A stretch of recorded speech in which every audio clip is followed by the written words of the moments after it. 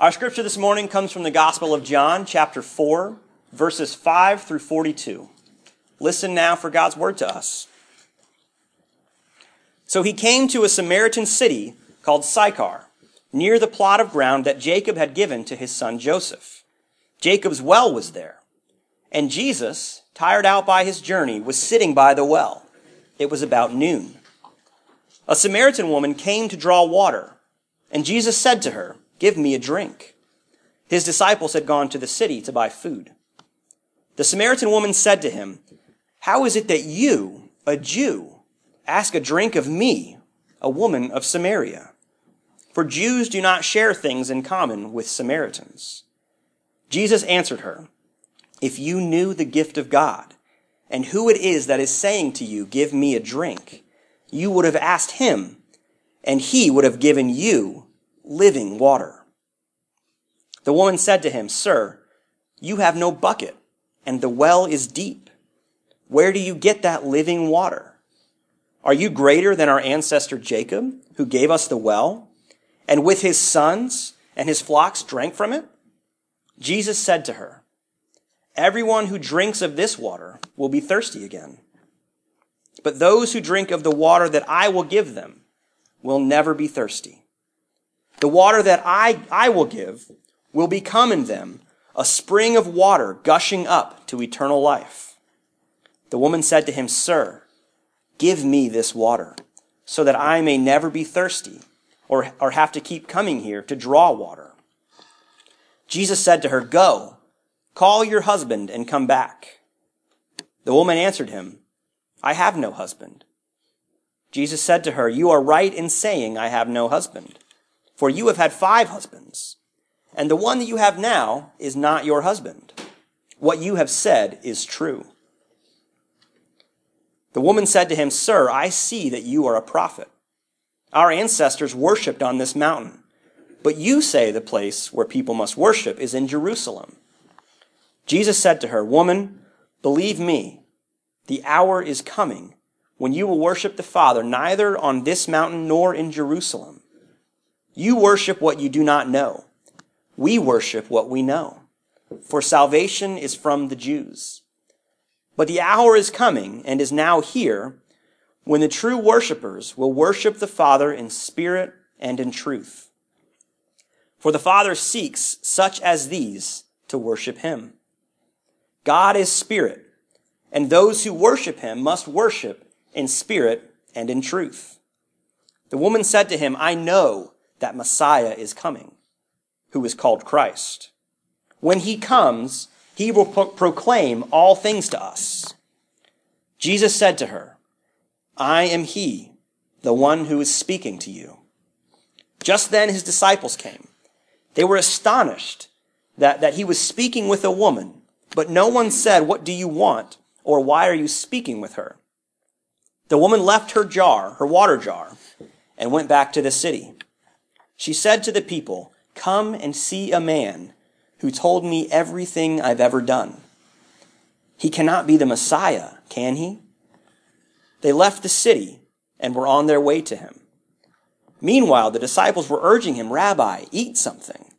But he said to them, "I have food to eat that you do not know about." So the disciples said to one another, "Surely no one has brought him something to eat." Jesus said to them, "My food is to do the will of him who sent me and to complete his work. Do you not say, 4 months more, then comes the harvest? But I tell you, look around you and see, the fields are ripe for harvesting. The reaper is already receiving wages and is gathering fruit for eternal life, so that the sower and reaper may rejoice together. For here the saying holds true, one sows and another reaps.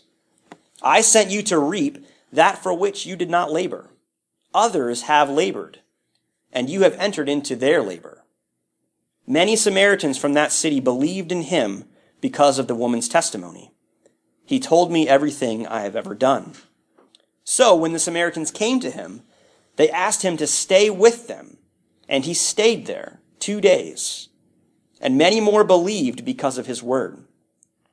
They said to the woman, It is no longer because of what you said that we believe, for we have heard for ourselves, and we know that this is truly the Savior of the world. This is the word of the Lord. One of my favorite things about reading from John's Gospel, aside from the fact that it's just so different and sometimes even weird, is precisely stories like this. John lets us see these long, drawn-out scenes with extended dialogue and movement from one place to another. We see multiple characters all interacting with each other in different ways. There's a texture and a depth to the narratives in John that we don't often get in the other Gospels. So like in Mark, for instance, everything happens immediately. After almost everything Mark says, it's and immediately, and immediately, and immediately. It moves so quickly.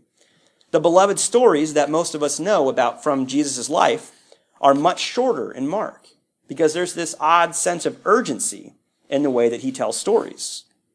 But not so with John.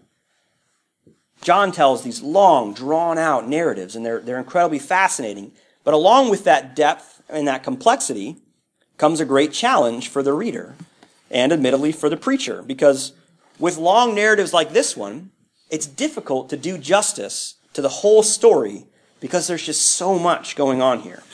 There are so many powerful moments, so much important context that could be explored. So get comfortable.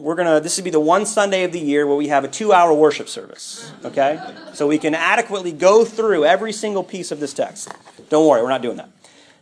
But it's just such an amazing story with so much richness that even if we can't touch on everything that happens, just to hear it read in its entirety, I think, is powerful.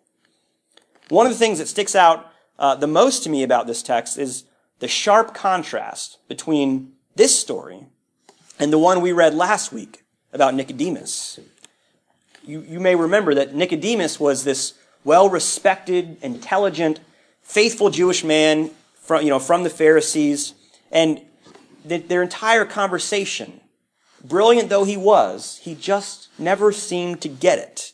He and Jesus were kind of talking past each other the entire time. And then immediately after that story about Nicodemus, comes this woman, this Samaritan woman, who is different from Nicodemus in almost every single way, who is an outsider in almost every single way. She's a Samaritan, first of all.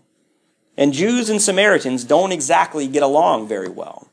There is a very long, well-documented history of animosity between Jews and Samaritans. This is why she's so surprised by his question to her in verse 8. She says, "How is it that you, a Jew, ask a drink of me, a woman of Samaria?" And in that question, she also points out the second major difference between them, the difference that should prevent this interaction in the first place, that she is a woman. Because during these times, it would have been strongly against social custom for a man to be engaged with a woman in conversation in this way. Indeed, even the disciples are shocked, astonished, when they return to find him speaking with a woman. And, to make matters even more complicated, she has a bit of a history, we'll say. A history that Jesus is aware of. He knows that she has had 5 husbands, and that the man she's currently living with is not her husband. Now, we're not given any details about her previous marriages or her current situation. And interestingly, I think we often jump to the conclusion and immediately assume the worst about her. That, she's got this checkered past and has a bit of a history of getting around a little bit. Yet Jesus makes no such judgment about her. There are no words of condemnation about her life, about where she is in her life. But perhaps the most startling difference between her and Nicodemus is that, unlike Nicodemus, she seems to get it. She seems to understand. So when Jesus begins speaking metaphorically about living water, she seems to understand what he means, at least eventually, and she craves it almost immediately. Once she understands what he's talking about, she craves it. She recognizes him as the Messiah and immediately becomes a witness, sharing her testimony with anyone and everyone who will listen. and many come to believe because of her. Now Nicodemus, you may remember, was not quite as enthusiastic as she. He never really seemed to understand what Jesus was saying, and their encounter ended in a much more ambivalent tone. And then later, when he reappears throughout the gospel, it's never really clear if he came around, if he finally understood who Jesus was and what Jesus was saying. It's much more ambiguous.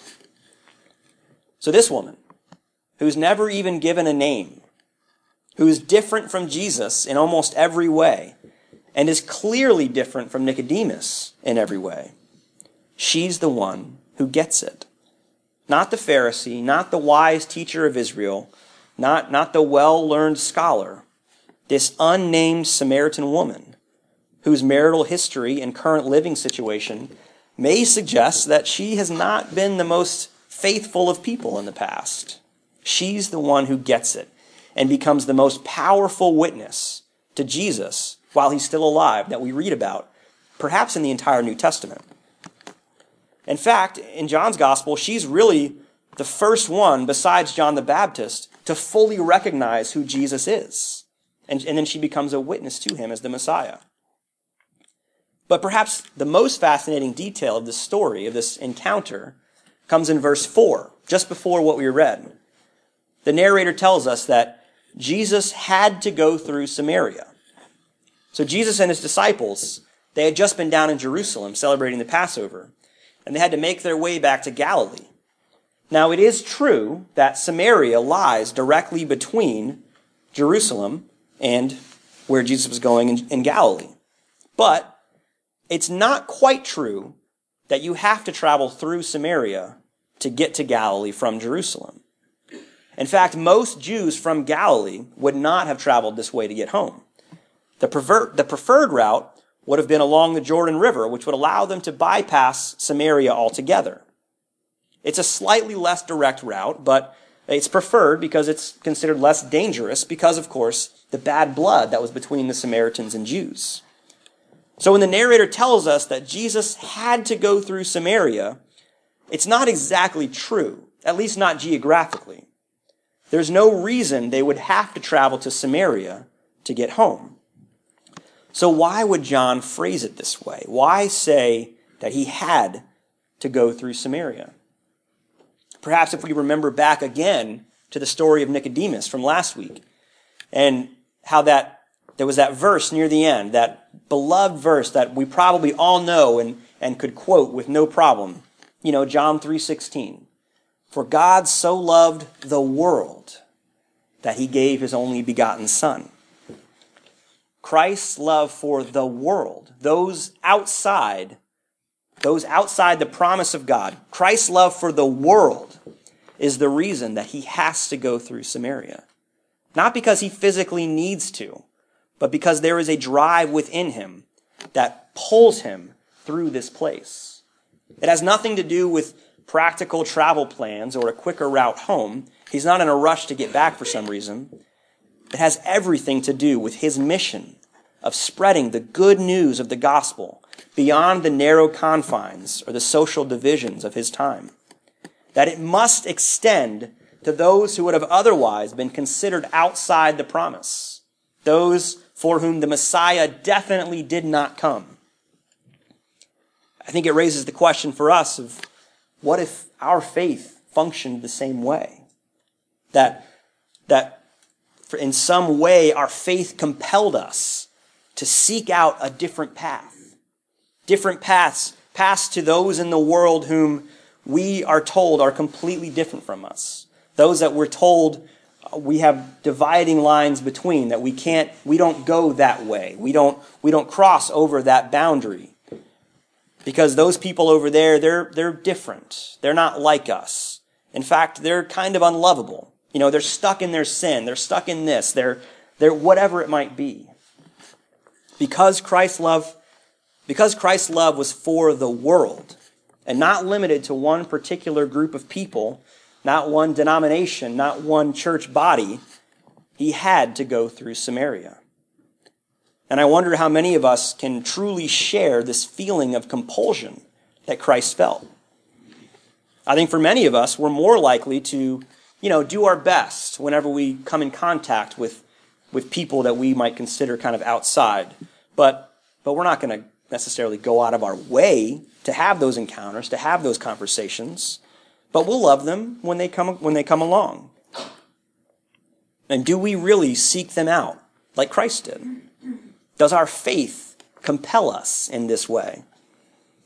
I think, not surprisingly, we have a lot to learn from Christ.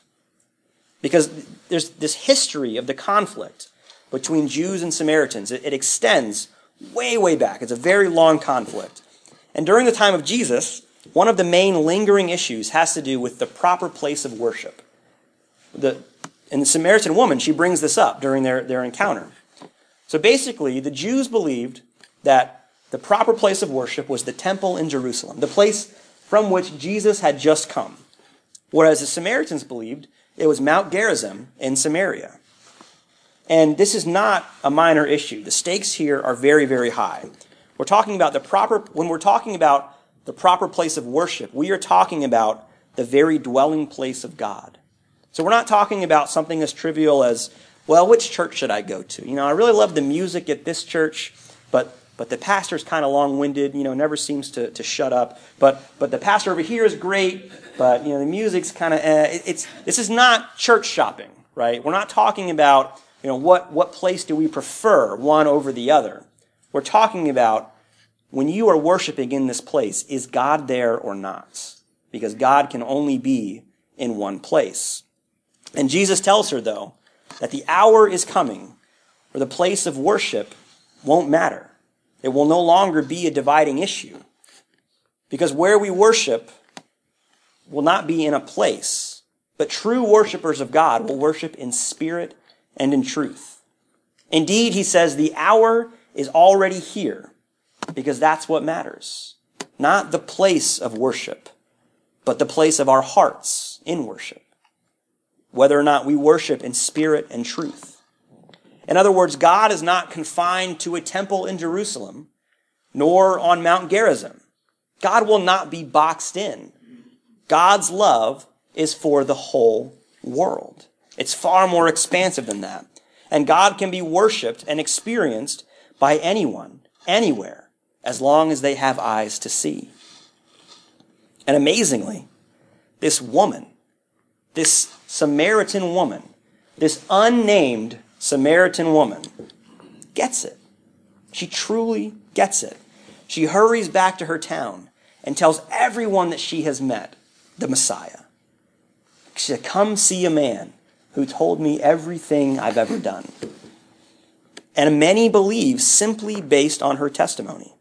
And others want to come see for themselves. They invite Jesus to stay with them for a while. So he stays for 2 more days. And then even more come to believe because of Jesus' word while he's with them. But it all begins with this one woman who came to the well to get water, like she had probably done countless times before that. Ironically, of course, she came to the well to get water and ends up leaving her water jar behind. She doesn't even bring it with her.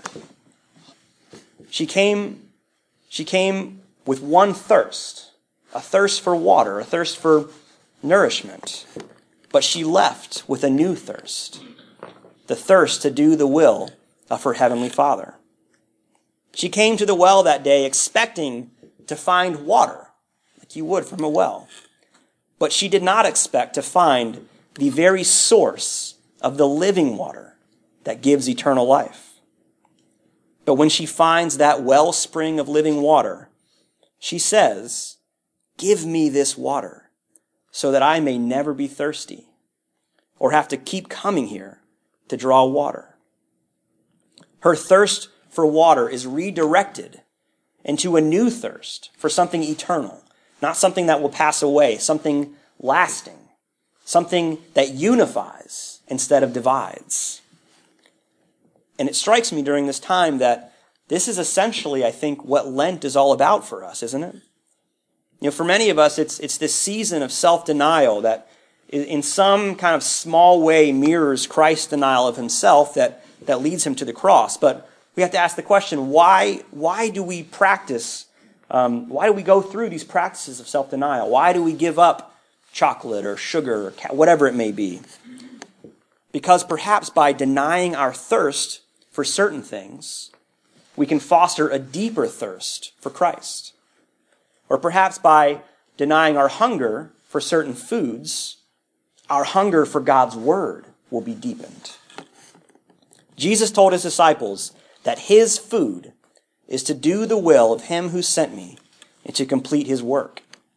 So even though it can sound a little bit trivial to some people to give up something like soda or chocolate for Lent, there can be real value in it. There can be value because it can help us, like the Samaritan woman, to cultivate a new thirst, a thirst for something eternal, a thirst for something that won't go away, that won't pass away. So however we observe this Lent season, let us be encouraged to seek that new thirst. A thirst not for the things of this world that do not satisfy, but for the living and sustaining water of Christ.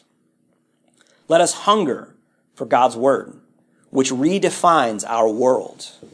It's easy to look around at the world around us and only see difference, only see division, only see the places that separate us rather than bring us together. I mean, all we have to do is turn on the TV, watch MSNBC or Fox News, and we will quickly be told who our enemies are. But instead, as we begin to cultivate this new thirst, perhaps instead we can begin to see and to love the world a bit more like Christ did, so that perhaps our paths will lead us into places that we wouldn't otherwise normally go, because that's what our faith requires of us, and that's how our faith moves us. Amen.